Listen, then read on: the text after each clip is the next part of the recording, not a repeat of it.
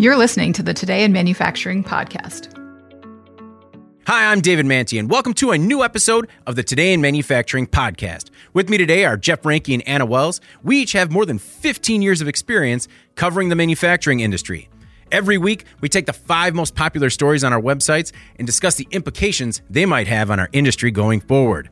Before we get started, please make sure to like, share, and subscribe to the podcast. You could also help us out a lot by giving the podcast a positive review on whatever platform you use. Finally, to email the podcast, you can reach any of us at Jeff, Anna, or David at IEN.com with email the podcast in the subject line. Anna, how are you doing this week? Great. How are you? I'm doing excellent, and I would like to take the opportunity to thank new listeners Joe and Tom. Actually, I'm not sure if they're new, but I know they're listeners and they enjoy it. So yeah, okay. Just want to give them a special shout out. Jeff, how you doing this week? Good. Glad to have Joe and Tom on board. Right? Thanks, Joe and Tom. To all the Joes and Toms out there. Yeah, to everyone that Most emails, of the Toms.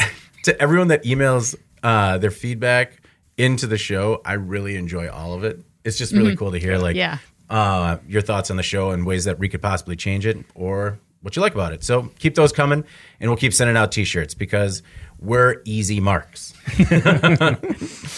All right. Well, let's jump into our first story this week. All right.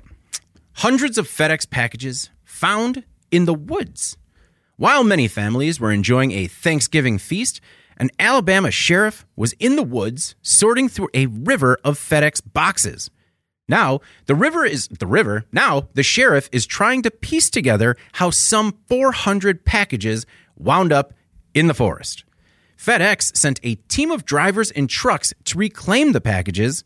The site is about 30 miles north of Birmingham, and FedEx is working with the authorities to unpack the situation. Jeff, your thought on the river of abandoned packages, likely all Christmas presents, found in the woods? Did you say this is something we need to unpack? Yeah, sometimes you just got to fire past those. Done. I was actually thinking the same thing. You took my pun from me. Boo. Very good. Anna is booing us. There is a lot to look at here, though. I think there's a lot of different dynamics. Obviously, we've been talking about supply chain. You can't get away from that. And it looks like this driver was definitely maybe a little stressed, overworked a little bit. I know Anna's going to talk more about that. One of the things that I looked at when you do look at just some of the different competing elements here with the driver himself, who they did find out was responsible for dumping these packages in the woods. FedEx drivers are not paid all that great. And I was kind of surprised. You know, the average is about $45,000 a year, topping out at about $50,000, which I just would have thought with everything that's going on right now with the labor shortage, that would have been a little bit higher. I guess I expected a little bit more than that potentially. So you can see some of the frustration mounting there. Getting away from that a little bit, I was kind of curious how this would work from a legal perspective. Obviously, he's going to be in trouble just with his job. I don't think that's going to bode well for him long term at FedEx. But who's legally responsible here? This isn't like the U.S. Post Office that's delivering this stuff. So when you've got all this, is this something where is FedEx going to go after this guy and press charges potentially? Are all those people who sent those packages, do they have some sort of legal claim with FedEx if those packages are damaged or not delivered? I'm sure FedEx is going to do everything they can to either get them delivered, make restitution, whatever, or you would hope anyway, because they've got a ton of coverage on this. A ton. So I think it's kind of interesting there because obviously if you're dealing with regular mail, that is a federal offense. Crime, and then this guy would have really been in hot water. He could be looking at some serious prison time. So I'm kind of curious to see how it all kind of boils out there. Just because it's very gray in terms of who's legally responsible for a package. Once you give it to somebody like a FedEx or a USPS or whomever to ship it out. That's a really interesting point because it reminded me of that story of the postal worker. Remember they found like thousands of envelopes in their car. They were opening them, taking every gift card and cash out, but leaving all the checks. And they, for some reason, left all the evidence piled in their car because they're very smart criminals. But you're right. That was the post office, and this is FedEx. So I wonder what kind of charges this person is looking at. Anna, what were your thoughts on the FedEx problem in Alabama? I think it was pretty obvious, like as a theory, that this was the driver. So when that came to light, I think we were all like, yeah, duh. I don't know. To me, this reeks of desperation. on behalf of this worker, possibly. I mean, it's a strategy that you can't get away with for very long, right? We know that the missing packages would very quickly be tied back to this one person. Yeah. All these companies, these major logistics carriers have like very sophisticated tracking methods, the scanning and all that stuff. But it did bring me kind of back to our discussion that we had last week, where we were exploring the legal implications in that case where that contract driver that was working as a third party for Amazon deliveries rear-ended that person and paralyzed them. And the ensuing lawsuit was blaming Amazon for what they cited as really like unsustainable expectations for delivery rates. So I've heard from friends who have done delivery for I don't know which carrier, but just hearing about how difficult that job was to meet the obligations, what their expectations were. You have a ton of variables that you're dealing with that can cause unexpected delays and thus like more stress to try to get that route done. A lot of that's out of your control, you know? And as Jeff said, it's not the highest paid job for how physically demanding it is, and then maybe how stressful to boot. On top of that, we know there is a shortage of workers right now, especially drivers. We know that there has been a massive increase in e-commerce spending, thus a massive increase in demand for deliveries. So I don't know. I mean, I feel like if this FedEx driver is under duress daily, like, do we have any sympathy for him or her? Like, I'm not saying you dump the boxes in a ravine, but to me, like, this could be a very publicized incident of someone just like really reaching their limit, like like panicking.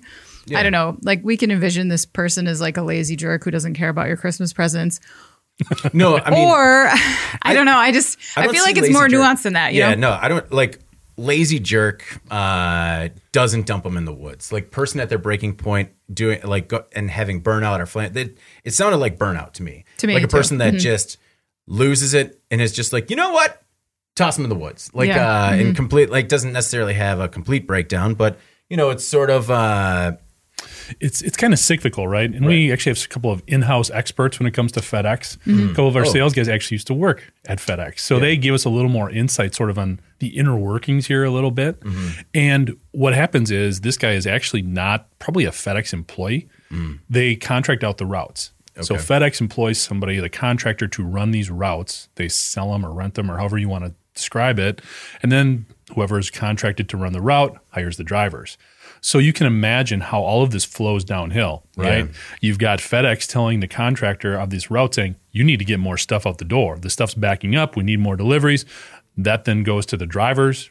They get this frustration. This is what happens. So it kind of flows downhill, and it's not going away.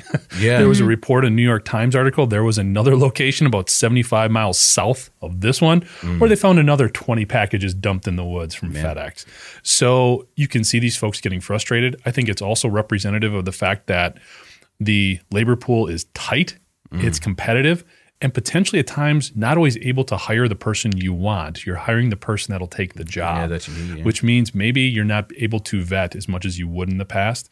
Not trying to be completely unsympathetic to somebody who's at their breaking point, but I think we have to be careful not to justify the end behavior too. Jeff, I did not think that you were going to be on board with my take on this at all. So the fact that you even gave play to it a little bit, I appreciate. It's the holiday season, you know. Thank you. You're softening a little bit. You're so generous. I mean, to your point, Jeff, it seems like it'll be exactly like the Amazon situation where because this is a third-party contractor, you know, FedEx might be able to just be like, hey, it's not our bad.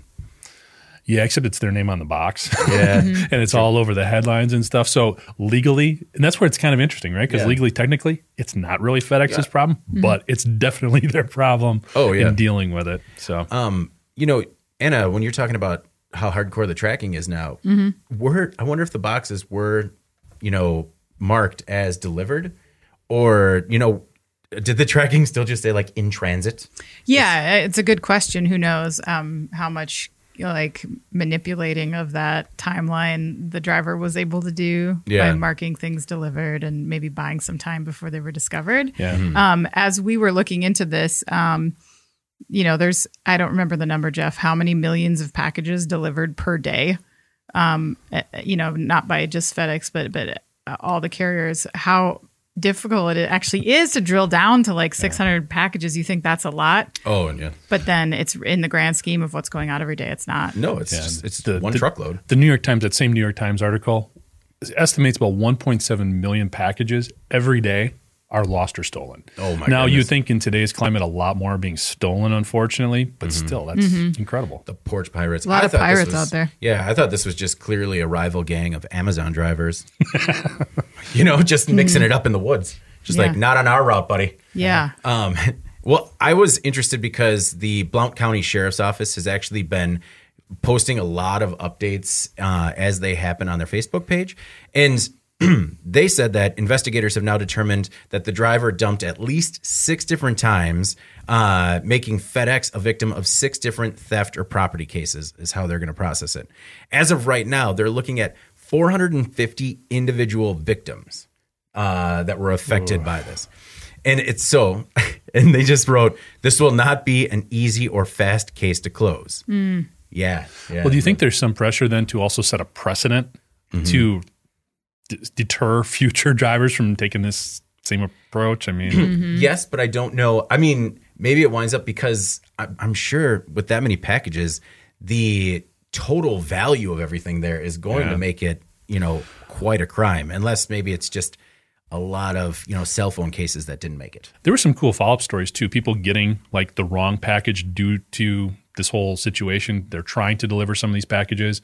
People actually like delivering them to the right people or going there and getting stuff and helping sort out. So, a little bit of a positive portion of the story anyway. Well, and the sheriff said he's asking for patience from our citizens as the investigators work through the case. Every one of his posts have had hundreds of comments. The most recent one was more than 660. And one commenter in particular said, please pass my thanks to your staff, the investigators, and those at the district attorney's office who are attempting to sort through this mess. This holiday presentation was on nobody's wish list. By the way, well stated. If you find my Jeep replacement parts, please let me know. Was that Eric Sorensen? It was just perfect. It's like, thank you for all the hard work you're doing. I have some very unique custom Jeep parts somewhere in the area. They are in the woods. Yeah, they're still in the woods. Somebody get a dog out there. Under some leaves. Really hoping not everyone's going to be satisfied, but hopefully most people are. All right, let's move on to our next most popular story this week. Engineering company owner gets prison in explosion probe.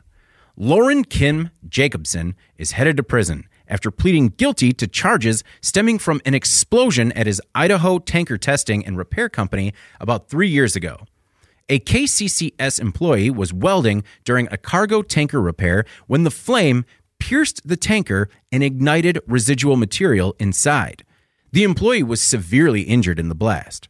During the OSHA investigation, Jacobson lied to investigators and made several false claims. For example, he said he had a meter to detect explosive fumes and said that the person injured was just an observer, not an employee. As part of the plea deal, Jacobson admitted to repairing cargo tankers without certification and that he had employees go into tankers to conceal illegal repairs. He also faked test results. He was sentenced to 1 month in prison, 5 months home confinement, and 3 years of supervised release, along with a $15,000 fine. Jeff, your thoughts on this story and whether or not the penalty or punishment fit the crime?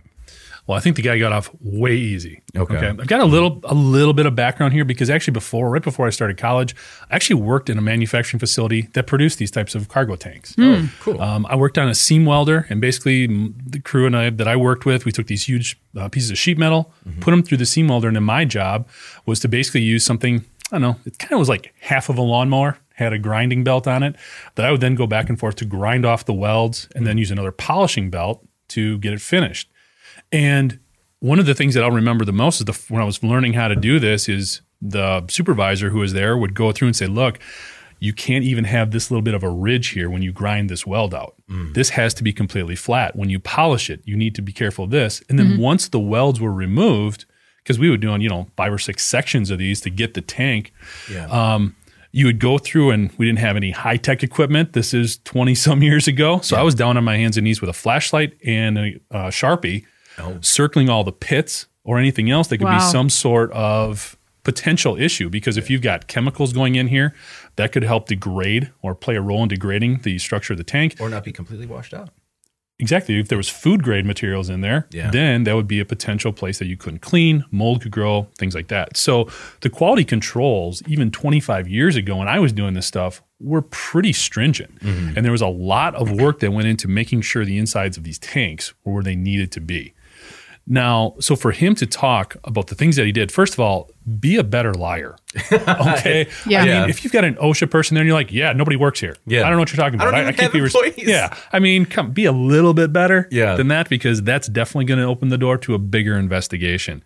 The other thing is to either work, manipulate, do anything with these tanks, because it was flammable substances that were going to be hauled in these tanks. Yeah. There's a couple of different ASME, that's the American Society of Mechanical Engineers, specifications and certifications that your company needs to have to do anything with these tanks, especially if you're going to be welding on them and fixing them. And we're talking about investments that probably run into the tens of thousands of dollars on an annual basis to make sure your workers are certified to do the right stuff here. So for him to get off with basically 6 months of a little bit of inconvenience and 15 grand, that's ridiculous. Yeah. This makes OSHA look weak. And it's really disappointing to see this as the end result after everything that this individual did to potentially defraud his customers because he was not performing the stuff that he was contracted to do, and also the risk that he was putting everybody at when they were putting fluid, putting materials into these tanks, and then trusting that they were going to be discharged through those valves correctly, because that's another ASME certification that you need to have in order to work on that stuff. That's what stuck out to me is the sheer amount of risk. Not just, I mean, he's lucky that only one employee was severely injured after all of his wrongdoing. You know, this affects all of his employees, all the employees with every company that's ever hired him. You know, Anna, there are a ton of people that were potentially at risk as a result of his laissez-faire safety approach. Yeah, and it's inaccurate that this was the only employee who was injured. Actually, this man himself, Lauren Jacobson, the CEO of this company, he suffered from severe burns as well. He was there when this took place. He was hospitalized in critical condition at the time, as was this other employee. The explosion reportedly hurled fragments of the tanker as far as 50 yards away, and the blast was so powerful that it shook homes more than a mile away. Wow. So it was a pretty serious explosion. So the report that I read said that the explosion actually nearly killed this man who was being now prosecuted. And of course, his colleague. I wonder what kind of shape this guy is in, being in his mid-60s and suffering that kind of injury. Right. So I don't know. Maybe that played into the sentencing, but that's pure speculation. I have no idea. That said, it is hard to feel sorry for him. I mean, after all you it's getting easier now, Anna. Well, but again, I mean, the laundry list of things that he did and all of the deception, I mean, it's weird to me, actually, that OSHA didn't classify any of these infractions as willful. They were all as serious violations. Yeah. So much of this is clearly premeditated. I don't get it. Like, you know, you mentioned his trying to deceive OSHA by saying that person was an observer. Yeah. He knew what he was doing because he knew that if he could claim that he had no employees, he was not subject to that OSHA directive. Yeah. That's very premeditated. That's like very conniving. I mean, well, he was hiding people. I mean, literally hiding people inside these tanks, and so you couldn't see what they were doing. So you couldn't see what they were doing, exactly, because he knew. And, you know, he faked numbers in there. He was not performing tests. There was just a lot of things that he did wrong. None of this was accidental. This was not negligence, in my opinion. This was willful. It made me think of Joe Bayless, the fake engineer that we talked about a couple weeks ago, who got hit with the $481 million in restitution, 3 years in federal prison for the DC Solar Ponzi scheme. And it just kind of showed me the disparity in sentencing based on who the victim is, you know, especially, or the amount, you know, whether or not it's a physical harm that you cause to a few people or financial harm that you cause to a few very powerful people. True. Or who the judge is or who the jury is. No, agreed. But I got to say, like, I did not know that he was severely injured. So, I mean, maybe some of the things he said to OSHA during the investigation, maybe he just wasn't of sound mind. I don't know. It was a plea deal. Yeah. So, I mean, it was before it got to court and all that. And what bothers me the most is OSHA is always about setting an example. Mm-hmm. This is, if you do this, it doesn't matter who you are or where you are operating, this is what's going to happen. And in this instance, and this is a little bit unique because it's not a direct parallel to some of the industrial accidents that we talk about, or incidents, I should say, that we discuss. But it's basically him just thumbing his nose up and saying, you know what, I've gotten away with it for how long? Yeah. I'm just going to keep doing it this way, and we'll see what happens. And that doesn't deter the next guy from doing the same thing. Mm-hmm. And that's what's just so mind-blowing. We're talking about welding a cargo container that is hauling flammable substances. Yeah. Do you really want somebody who's not licensed and not properly trained doing that? You want to follow that guy on the highway? That's exactly what I was thinking, is how many times you're next to that person on the interstate and you assume that is probably the best made truck on the road, because of the cargo it's carrying. Right. Instead, it looks like one of those trucks that just has all the different, gas canisters in the back, like with one thing kind of tying them off, and they're just kind of juggled around back there. Yeah. Anyway, let's move on to our next most popular story. It's a little bit more lighthearted. Boozy stream clocks in at 1.2% alcohol. A person was hiking near a stream on the island of Oahu in Hawaii when he noticed that it had a funny smell. An independent laboratory found that 1.2% of the water in the stream was booze. The contamination was traced back to Paradise Beverages, the largest alcohol distributor in the state. The leak has stopped, and Paradise is working with local authorities to try and figure out the source of the spill. Carol Cox, the environmental activist who reported the smell after being alerted by the hiker, said the contamination is disturbing. He said, quote, "It makes you want to pull your hair out, and I don't have much left." And Jeff, that's just a statement that I understand, but it sounds like there's a lot of frustration and kind of repeated behavior in Hawaii here. Yeah, so I did see a follow-up to this. They did figure out that it was a beer leak from Paradise, or a beer spill, I guess I should say. Okay. Which would explain the smell. Okay. If you could imagine that. It sounds like the smell was horrible. Yeah. David, how would you feel especially? I mean, you're such a connoisseur of the malted beverage. I would be so gross. When they described it as, it smelled like a bar that wasn't cleaned and opened its doors after being closed for like 4 days.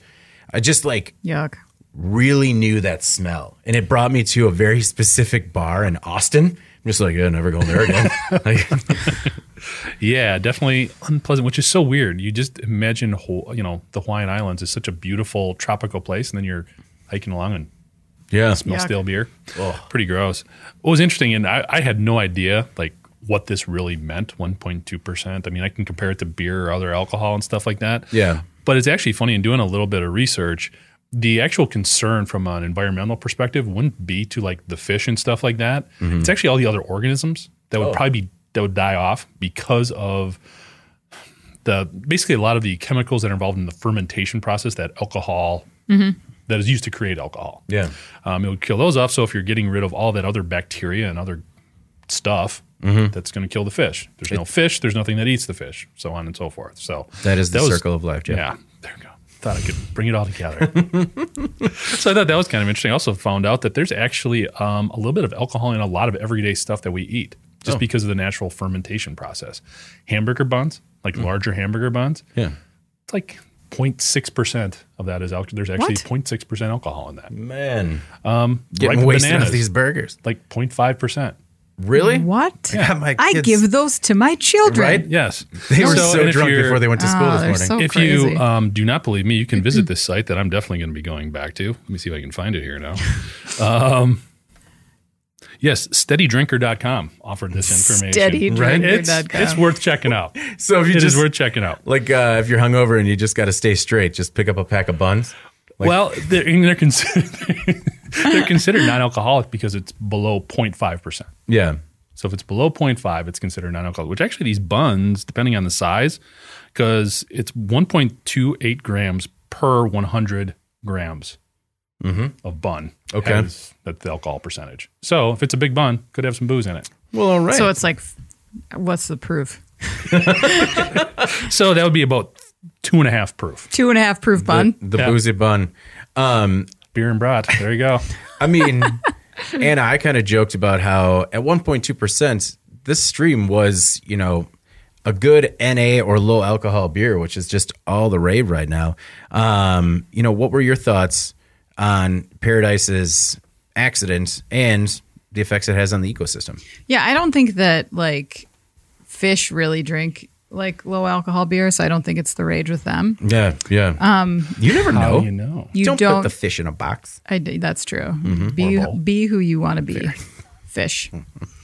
No, Carol Cox, the activist who you mentioned earlier, who kind of spearheaded this investigation, described the contamination as deleterious to the fish. So I don't know if he's referring to their ecosystem in general, or if they're really just getting bombed. But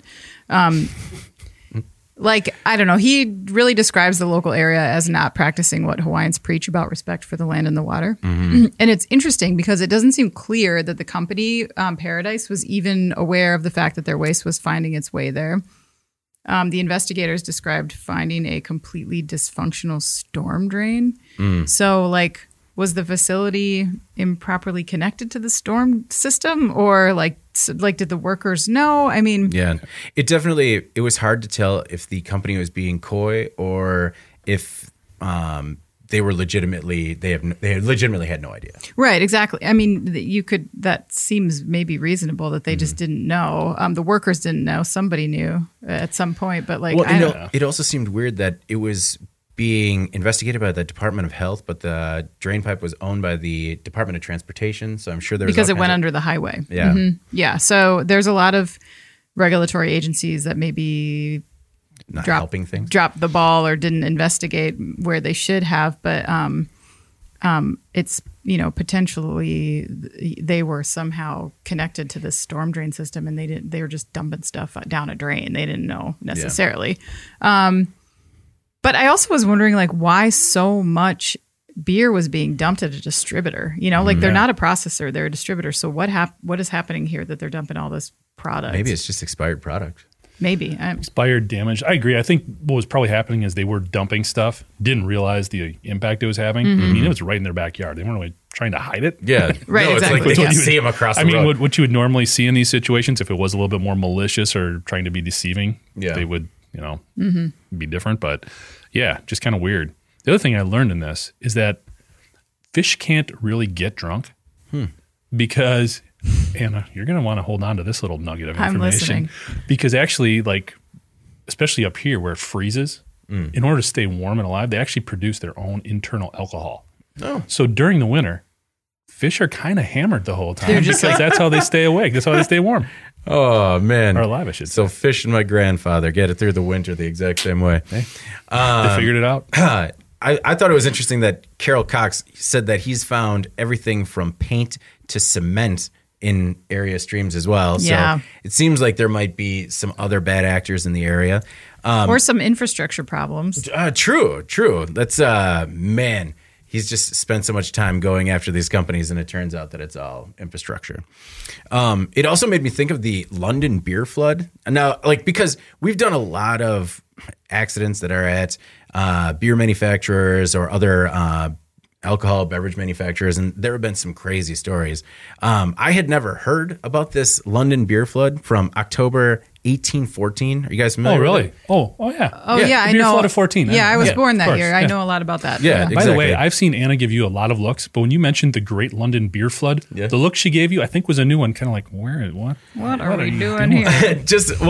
I was looking into, because we cover a lot of spills, and I was going to talk about smaller accidents, and it kind of was this escalation of looking into different beer spills. Yeah. And so the history of beer spills. Who thought? Jeff. You just told us that fish get drunk in the winter. I don't know if you have a place here to be like making fun of David's looking at past beer floods. Escalating beer floods. Yeah, you had your drunk fish tangents. Now give me my beer flood.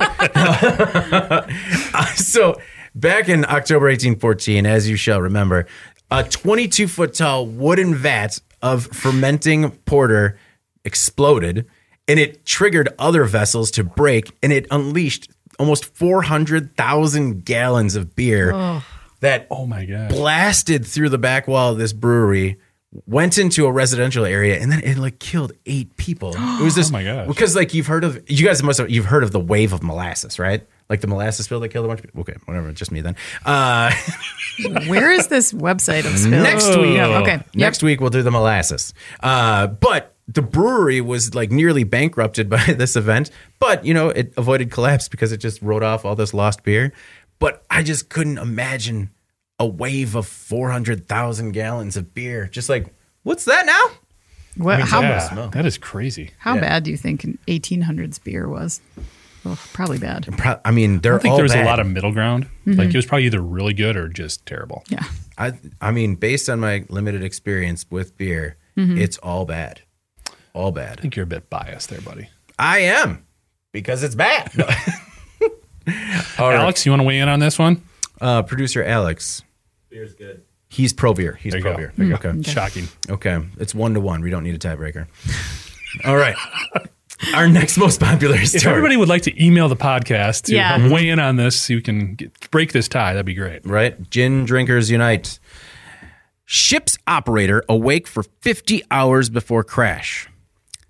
At 4:46 a.m. on October 17th, 2020, the Athena oil tanker hit an offshore oil platform in Louisiana and did an estimated $72.9 million in damage. About $72.3 million to the platform and $0.6 to the tanker. When asked why he crashed, the man behind the wheel said, "I was tired." He had been awake for more than 50 hours. The NTSB said the probable cause of the accident was the, quote, operating company not ensuring sufficient time for the master's turnover, which resulted in the master's acute fatigue and poor situation awareness during an attempted nighttime anchoring evolution. He was really tired. He took over for the previous master in Istanbul because he was having, quote, issues with an inspector for the ship's owners and operators. So he was exhausted, operating a vessel he was unfamiliar with. And Anna, that just sounds like a recipe for disaster. This did an insane amount of costly damage, and it was so obviously preventable. Mm-hmm. It just feels like a metaphor for the kind of work culture that like Americans are currently trying to escape from, this sort of temporary exploitation, productivity at all costs. Like, it reminded me of the Frito-Lay workers who were complaining about working 84-hour work weeks just to keep up. Like, hang in there, everybody. Come on, just a few more minutes. We gotta dock the boat. Yeah. And the result, again, as we discussed, is pushing people to their absolute breaking point. And we hear all the time about people who are leaving the workforce in droves. They're ghosting their shifts. They're uninterested in doing certain kinds of work for certain employers. And then you see this stuff and you're like, well, yeah, okay. Like, I mean, repeatedly where safety and quality of life of workers is sort of shoved to the side, you kind of get why this is happening. And ironically, some of these situations are a result of short staffing already. Yeah. And nobody is there to cover the gap, so they just repeat themselves, just this continuous cycle. I don't know. It's just frustrating to see this kind of stuff happen because you know that this person, this employee, was put in a very difficult situation where they felt like they had to just go one step. I just got to do this one more thing, even though that they had said, I don't want to do it. I don't think I can do it. Mm-hmm. Well, it was very odd to me because it had to be a difficult situation to walk in because he's coming in to take over this tanker as the other guy is just like, the heck with all of you, I'm out. See ya. Yeah. Because there is, you're supposed to have, according to the company's own rules, you're supposed to have like a 1-day turnover between the old master and the new master. So that way there's like a little bit more of a transition. And Jeff, I feel like there were a lot of balls dropped here. And one of those was that day transition because maybe he would have had a little more familiarity with the vessel. He would have had a little more sleep. I mean, I don't know what you guys are like after 50 hours being awake. It is ugly. I can't even fathom being awake for 4 days. Yeah. That's, I don't know. It's kind of mind blowing. Unreal. I mean, what would have been the worst situation? Him being awake for that long, or just like for an hour turning the boat over to somebody else who had a rudimentary understanding of how to make sure it goes in a straight line. Yeah. You know, and that's the situation that he was basically placed in here. Also, we've kind of glossed over the fact that they don't call them like Captain? captain. Yeah. It's a master. Shipmaster. Yeah. That is, maybe that does sort of offer an indication of the culture of the operation antiquated. there. Yeah. A bit of, like you said, an antiquated approach, which means we got to get there. Let's go. Yeah. And how many times have we done reports on incidents in a factory where it was somebody who didn't have a lot of familiarity operating a potentially dangerous piece of machinery? Yeah. That's basically what you did here, but the scale is so much larger. And now they're looking at over $200 million in damage having been done to this platform that he hit. Yeah. Basically because he was trying to park in the dark. Yeah. It's, well, the amount of damage is kind of disputed because the day after the accident, Cox Operating, which is based out of Houston and owns the platform, sued the ship owner for $225 million in damages. Now, according to the NTSB report, it says that it only did $72.9 million in damage, but I'm sure that has to do with all different things like the fact that the platform's 4 crew members and technician had to be evacuated by a helicopter. Can't imagine that's cheap. The emergency shutdown of it, repairs. Missed time. Yeah. The one thing, I mean, if you can look at a bright spot here, is that luckily no pollution or injuries were reported, which as soon as I read the headline of the story, I'm like, all right, where's the earth dying now? Yeah, I mean, it was empty, and I think that played probably a little bit in the role into this person's rush, the master's rush to get there and not sleep. I mean, oil prices right now are almost twice what they were a year ago, so there's a desire to capitalize on that as quickly as possible, too. Yeah, the new master took over for the old master, but then after the new master crashed, he was taken over, like the accident master took over. I mean, hard to follow. I'll be honest, when I first read this, I'm like, what was this captain, master, pilot, whatever you want to call him, what was he thinking just being awake for 4 days? But if that was the environment that he was expected to function in, Right. Yeah. it goes beyond him. Now, there should have been a little bit of common sense. They're like, I'm piloting this huge craft. I need to get a little rest. But again, I think there's enough blame to go around throughout the organization there. I mean, just over a little, like 2 days. Because he just did like back-to-back full days and made it just into that third day. Okay. I mean, I've tried doing the math like 3 times because I didn't want to throw that out there and be like, 4 seems high. Yeah, what was I thinking? But Yeah, still 2 like, days. 2 seems high. Yeah. yeah, I mean, Yeah. if it just reminded me of even when you would pull an all-nighter on a deadline and how kind of wasted your brain is Ugh, the next day. so like, trying to terrible. fight through. And you're like, there's that, you're impacted by that the rest of the week. You're trying to recover from that exhaustion. And this was like when we were like 25. You know, like Yeah. I can't imagine an actual adult doing Well, and this. plus he's sitting there looking at the water Yeah. for 2 days, not 4. Yeah. And in the dark, Yeah. you know, it's a lot of bad things going on here. All right, let's move on to our most popular story this week. Musk says rocket engine issues threaten to bankrupt SpaceX. I know you guys have been missing the Musk talk, so let's get back dive to in. it. Who is this guy again?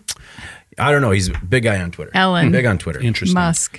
The day after Thanksgiving, Elon Musk ordered his employees back to their posts in Hawthorne, California, in order to address a, quote, disaster with a new rocket ship engine. In the email, Musk said the company faces a, quote, genuine risk of bankruptcy if the matter isn't resolved. The problem is with the Raptor, the methane engine that was supposed to power the Starship spacecraft to the moon and beyond. The issue stems from production, though Musk didn't give specifics as to where or how. If Raptor production isn't high enough to launch the company's larger next-generation Starlink communications satellites on Starships at least once every 2 weeks by 2022, it will put SpaceX in financial jeopardy. And Jeff, I know that financial jeopardy sounds like unbelievable with a Musk-run operation, but it looks like they're looking at a bad hand here. So I think this podcast overall has now taught us 2 things. The first thing we've learned, I think, is that making cars is hard. Can we agree on that? Yes, like all yes, these we can. startups, you know, they've struggled. The other thing I think we're now learning is rockets that send cargo and people into outer space are expensive, guys. They cost a lot. So like when stuff blows up, when you try to launch it or when you try to bring it back down and recover it and it blows up, maybe it's worth more than just a cynical tweet in terms of addressing that. But Jeff, you wouldn't want to do that like multiple times in a row, right? Not if it was like going to cost my company going bankrupt. Maybe not. So it's just interesting because this is like a huge 180 for Musk from what we've heard before. I think maybe this came from the Musk Thanksgiving celebration where they were all around the table talking about the things that have gone on this year. And maybe, Elon's mom kind of turned over and be like, I'm so proud of you, everything you've done. And then you've got like the social media influencer wannabe cousin over in the corner being like, all right, Ellen, nice job. When are you going to get that Starlink thing going? So he gets frustrated because, he just got called out. And he's like, I'm going to have everybody on that line tomorrow. So Spencer over there can stop talking trash. Yeah. Jeff, this is a good narrative. I like it. Yeah. And because he sent the email out on Black Friday. So, there had to be something at Thanksgiving. Somebody's just giving him too much crap and he just couldn't handle it anymore. He's just like, I'm going to show these guys. It'd be kind of like if your brother was like, after your dad's like, David, the podcast is sounding really good. And your brother goes, did you see that one headline? There's a typo in there. I can't believe you did that. Yeah. What would be the first thing you do? I would let it roll right off my back and not address it on my phone immediately. Exactly. I had a very similar Thanksgiving narrative, but for me, it was more of a, he said he was upset that it ruined his first weekend off in a long time. Now, maybe, but as a person who has worked and lived with and been raised by workaholics, it also sounds like the type of work emergency by someone that just might rather be in the office. Where like he's sitting at that Thanksgiving dinner and he's got his family and the cousin Spencer, I think he called him. He's got to get away from Spencer. Yeah, Spencer and Clayton were there. And it's just like, you know what, guys, I got to get out of here because my rocket ship's broken. We got a space emergency. It's a space emergency. And Anna, that just seems like the more realistic of the two scenarios. Maybe. Is the space emergency. To me, the biggest eye roll is just how like the world's richest human has really been complaining about money a lot lately. And I find that sort of annoying. Yeah. Like, all right, dude, get it out of your system, I guess. I don't know. Like Andy says this in the video, but I think like take this with a grain of salt. Like he loves drama. Elon Musk, not Andy, loves drama. Yeah, Andy's all right with it. Andy does not love drama. Yeah. I don't know. And he just has like Elon Musk has a history of making what turn out in the end to be sort of exaggerated claims. I give this one like a and what's the 5-star version of that? Like? Yeah. To Jeff's point, though, I think it's a big shift from, like his sort of cavalier treatment of like one explosion after another in the name of testing, which was not very long ago. I don't know. This is maybe a hot take, guys. I don't know if people agree with me on this or not, but I'm going to say it. I wonder if at some point people with a lot of money invested in Tesla, SpaceX, Boring, Neuralink, all that stuff, will get tired of Elon Musk juggling all this stuff at once. Yeah. And I say that because I don't want to disparage his efforts. I mean, I know he's worked hard. He's a very innovative thinker. This stuff wouldn't exist without him. But like, how many Fortune 500 companies have a CEO that moonlights as the CEO of a completely different company? And another one. That's crazy. Yeah, like that's crazy to me. And to me, like, I don't know. I just like, you look at a public company like Tesla, where he's like multitasking and he says like off the cuff things that like really can send that stock into a nosedive. And I wonder, I mean, he talks about how sleep deprived he is. He's really like multitasking. Yeah. I don't know. I feel like sometimes it just like makes it difficult to take what he says seriously. But also, I feel like maybe there's a liability there. And I wonder if like potentially some of these board members at some point or stockholders or whatever are going to get fed up with that. I think you achieve a certain level of being untouchable when you are the self-made richest man in the world. Sure. And so, I mean, I get it. Like if you're a board member, you want to protect the company, but it's also going to be hard to, go against the guy that has constantly run up against the greatest challenges in like the biggest industries and somehow overcome them. I mean, we've had some of the skeptics on the website just be like, some people are either very pro Elon Musk and believe in what he's doing, and some are just like, he's going to come out as the biggest snake oil salesman in the history of American industry. And I don't think snake oil salesman. I don't think that at all. But and I've always respected his innovative mind. He's done a lot of really cool stuff and pushed things forward that other people couldn't have got off the ground. However, I do think he is handling too much at once. I think he's a genius, but from a social and communication perspective, he definitely falls down. But when you're that good at so many things, you probably think like, I nailed it. Yeah, I can be the communications department too. Because in this instance, I mean, for him to talk about bankruptcy in SpaceX is kind of out there just because that company was recently valued at $100 billion. Yeah. I think, if they needed to open the coffers up and get some other investors, they could. It is a privately held company too, so we don't really know as much about a lot of their R&D expenses and what all those rockets blowing up really cost them. Yeah. What we do know is, and I thought this was actually kind of $100 million a rocket. Sorry, go ahead. 100 million a rocket? I think it's 100 million a rocket. Yeah. Okay. Well, he can blow up a couple more of them if he wants to, I guess. Keep going. What I thought was interesting, too, is that valuation. In the same article that I read about that being valued at $100 billion, NASA's annual operating budget is a fourth of that. So a little bit interesting in terms of scale there. Yeah.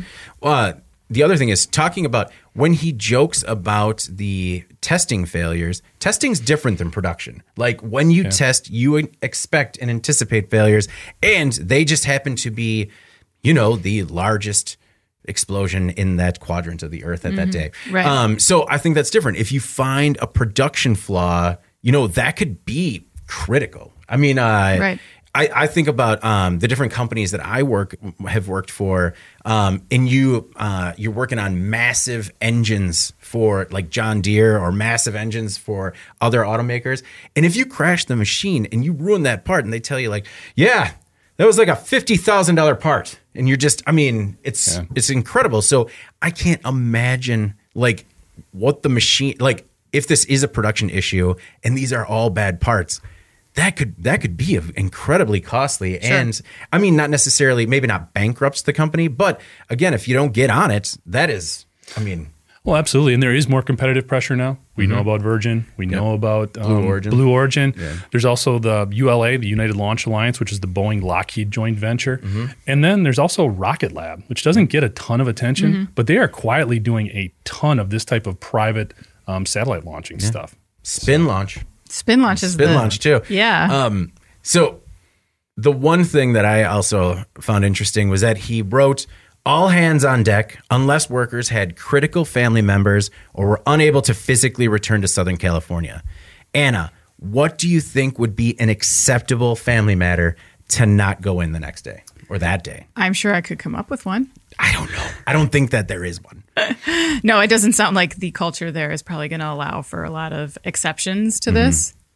And that said, everyone I talk to that has worked for Musk in like SpaceX or Tesla stays and wants to stay, or they've gone on to like, spin off into the greatest competitor, True. Jeff, what is an acceptable family matter to excuse you from SpaceX the next day? Jeez. I think I probably am on a different level than what these folks would. I mean, you need somebody to stay home with the kids, right? I mean, depending on what it is. Oh, no way. You got to leave them home alone. Or, Jeff, you there. ate a drunk fish and you got drunk yourself by accident. That'd be a lot of fish. He had a drunken fish sandwich on a big hamburger bun. Yeah. Just feeling a little woozy for work. With a second beer. All right. Well, let's move on to In Case You Missed It. In Case You Missed It is where we like to talk about stories that maybe weren't as popular with the readers on the websites, but still stand to make a big impact on the industry going forward. Anna, what is your In Case You Missed It this week? In case you missed it, a lawsuit against Walmart was recently settled to the tune of $2.1 million. Leslie Nurse of Alabama was accused of shoplifting after using a Walmart self-checkout lane that she said froze during her transaction. So her case was dismissed, but she later received letters from a law firm threatening a civil suit if she didn't pay a $200 settlement. That's according to the lawsuit. And that was more than the cost of the groceries that she was accused of stealing. Also, again, her case was dismissed. So this lawsuit that she filed went to trial and reportedly featured testimony that Walmart and other major retailers routinely use such settlements in states where the law allows it, like Alabama. Yeah. And they say that Walmart has made hundreds of millions of dollars this way. Really? So, yeah. Weird. So a jury seemed to agree with the plaintiff and awarded her more than $2 million in damages. The Walmart isn't done with the case, and they say that the verdict isn't supported by the evidence and that the damages awarded exceed what is allowed by law. So they're going to obviously appeal the decision. But even if this practice is legal, it seems extremely coercive, and all it takes is one very public lawsuit like this one for people to notice. And I think it reflects poorly upon Walmart, whose profits, or the revenue in 2020, by the way, was $259 billion. So you did okay. Yeah. So they did okay. And I don't know. With a couple 100 million suing people with, that had a malfunctioning self-checkout. Right, exactly. So people who were accused of shoplifting, but it was dismissed or whatever. So I will say that it's been. Sorry, go ahead. Okay, no. So they're accused of shoplifting. Is this anyone that's accused of shoplifting? I don't know. I don't know exactly how legally it's allowed to be used, but it sounds like some sort of penalty. It sounds like there needed to be some sort of restitution involved with the shoplifting. I'm sorry, go ahead. No, I agree. I think that's the premise of this. I don't understand how that functions in a case where it's thrown out. That doesn't make sense to me. But what bothers me with this was somebody's idea. This didn't just like organically happen. Right. Yeah. Somebody saw this and put it in place. I mean, hired the law firm to send out the letter, solicit the funds, all of that. That's what bothers me the most. Walmart should be ashamed of themselves for letting this type of thing go on. For in their scheme of things, $200 million. Right. That's nothing. And it sounds like other retailers are doing it as well. But the first person to really get like publicly lambasted for this is going to take the brunt of the PR hit. And I think in this case, it's Walmart. I don't see why that's worth the risk. I mean. Yeah. And they like, so they've had a rough week. Like I saw earlier in the week, a jury awarded a woman in South Carolina $10 million because she was in a Walmart and she stepped on a rusty nail that got lodged in her foot and she had to have her leg amputated. Oh, my goodness. So Walmart is like filing a motion asking the judge to vacate the decision, basically. And they want a new trial. They say that. So like they've got a very highly paid legal team, I'm sure, to like deal with stuff, but man, it's odd to see Walmart on the negative side of the press. I know usually people speak so positively of Walmart in every case, but this time no. It's and I get it, I understand why if there was an award, that some of the things are in place if somebody receives an award that's outlandish, so you can kind of fight it and negotiate it down a little bit. But I mean, on this one, it definitely seems like, you're suing a woman who didn't shoplift, who's already probably traumatized by the entire thing. And I don't know. I guess $2.1 million is... you're almost rooting for it in this point. Yeah. Like, I'm against a lot of these crazy lawsuit settlements too, but in this one, it's like, man, everything you put her through and the whole premise of why you were allowed to even pursue this... Yeah, you're rooting for her to keep it. I would be so... Could you imagine the confusion when you receive that letter? Like, wait a second. They're suing me for shoplifting, but I didn't? It's just... I wouldn't even know. Like, I'd probably throw the letter away. Just be like, this has got to be junk mail from some ambulance chaser. Right, yeah, exactly. And good for her that it was a dollar amount that was enough to make her question it. Because let's be honest, if it was $50, you just like write the check so it goes away. And she didn't, which good for her. Yeah. I would not write that check to make it go away. I would just be like, first of all, I'd take it and storm into customer service and just like, what are you thinking? And they wouldn't know anything. And you would storm into customer service? Yeah. I like to do that. I've seen the little cloud over his head, actually. Yeah, I would storm into that little cattle corral. Yeah. Wait 45 minutes until I could see somebody at the counter, stand right behind somebody who's getting some sort of money order that takes 45 minutes because they don't have the proper identification or the address as to where it's going, and then casually walk up and unleash, onto like the 19-year-old behind the counter. Exactly. Sounds good. Yes, who is just so not present, they don't even care. Right. Sounds like an afternoon, David. Yeah. Sounds like it happened well last worth Christmas. your time. All right. Mine, in case you missed it this week, living robots reproduce. I'm going to say that one more time because I knew you were going to pick this story. It's living robots, robots reproducing, and not enough people clicked on it because it's robots reproducing. No, Now- I know. There's a lot of questions I have after you said it the third time. Yes. All right. So But it took science. the third time. Took 3 times. That must have been it. We should have run it 3 times. Scientists at 3 New England universities have discovered an entirely new form of reproduction. Nothing salacious, but tiny computer-designed living robots can replicate themselves over and over. The world's first living robots, called xenobots, were made from frog cells as part of a different study released last year. But in a new study, researchers from Harvard, Tufts, and the University of Vermont say these xenobots swam around in a tiny dish, gathering hundreds of new cells, then assembled them into a new xenobot that looks and moves just like the original within a few days. Is that not troubling to anybody else? Isn't that just like when you cut a worm in half and you have 2 worms? If the worm was a robot? David, this story seems kind of boring. Can It we sounds move like on? it just sounds like another frog, isn't it? I'm going to read it again. It's not another frog.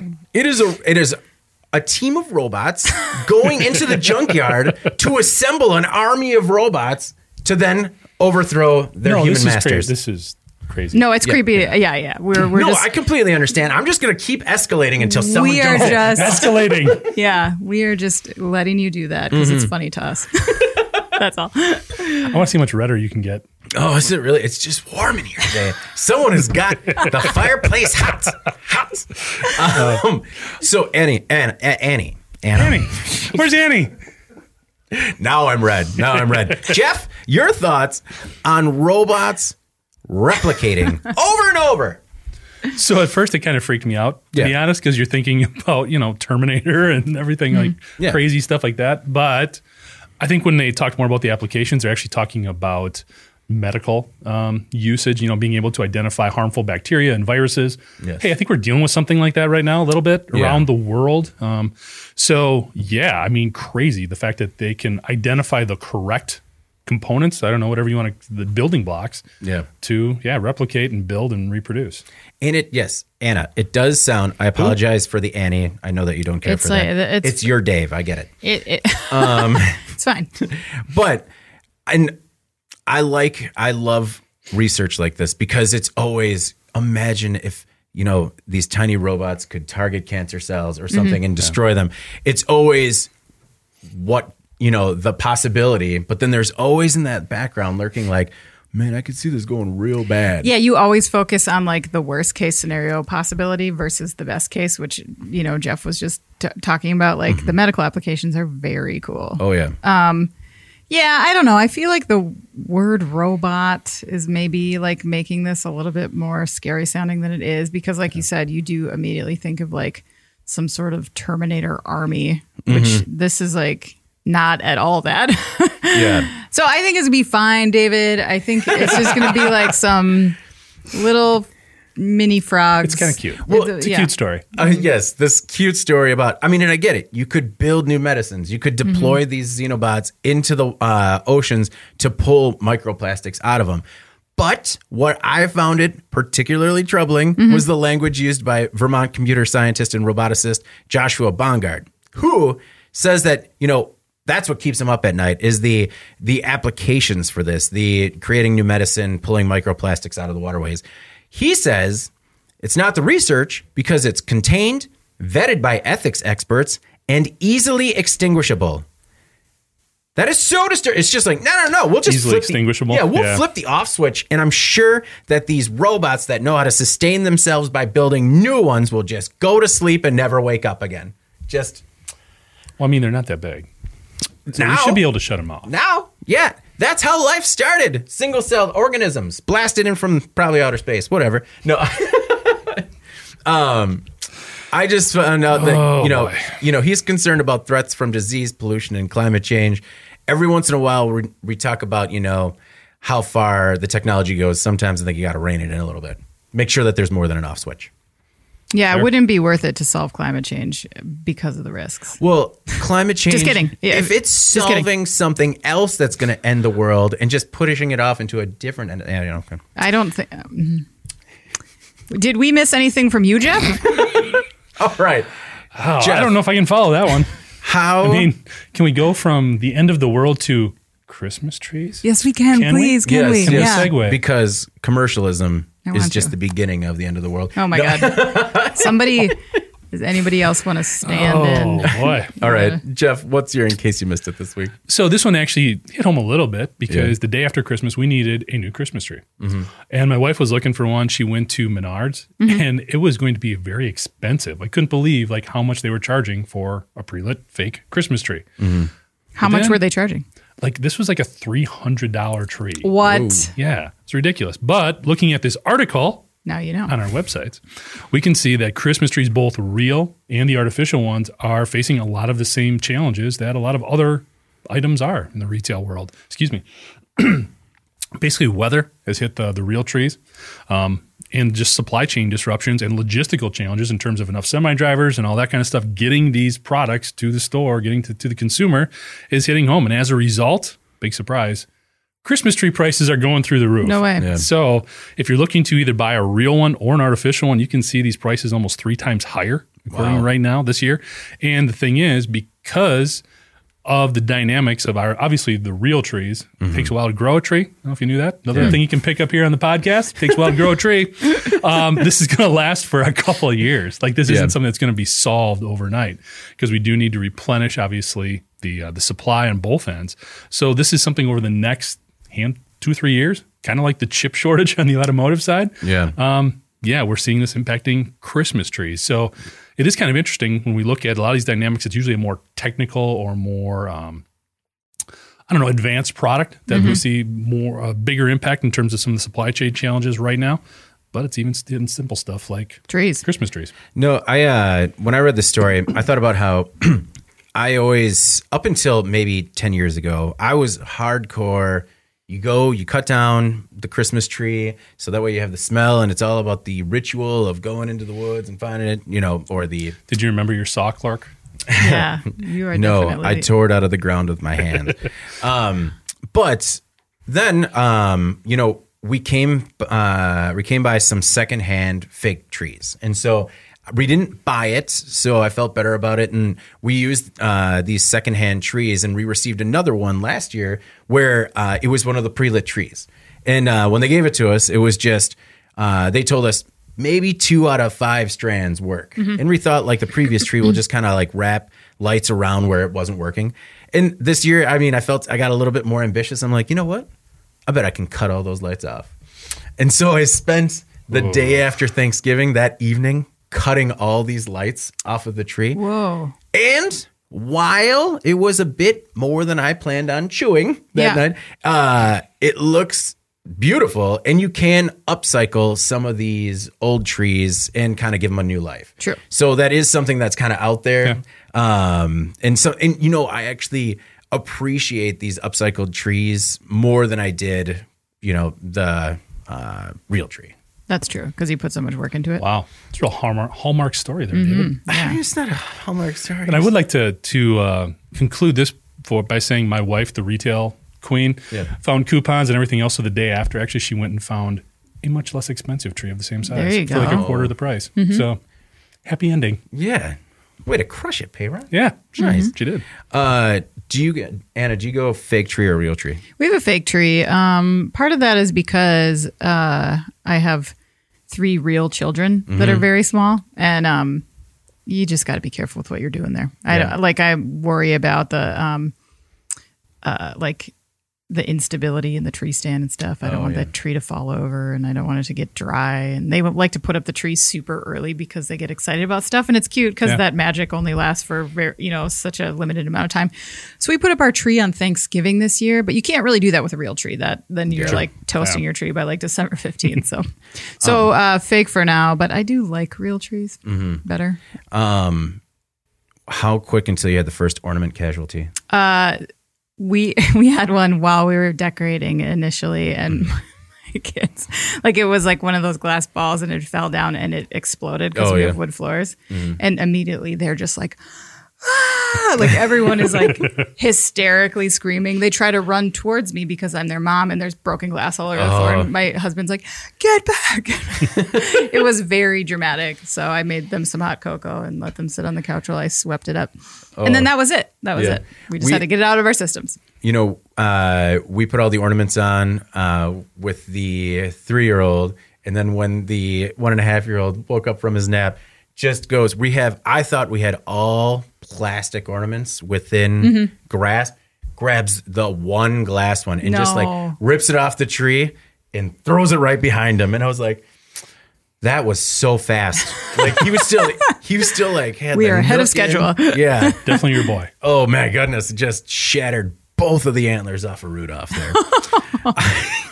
there. Sorry, Jeff, is your tree up yet?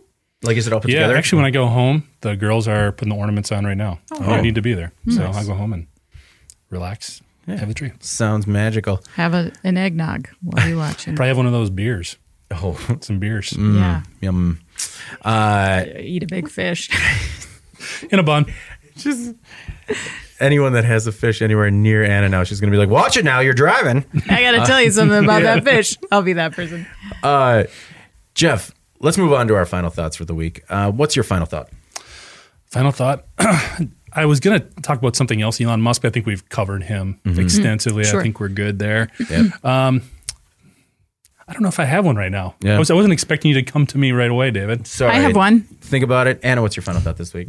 I would like to say happy birthday to my friend David Manty, whose birthday is today. We almost made it. We almost made it, but we were not going to. That was so crazy, and in case you missed it, I don't think they remembered.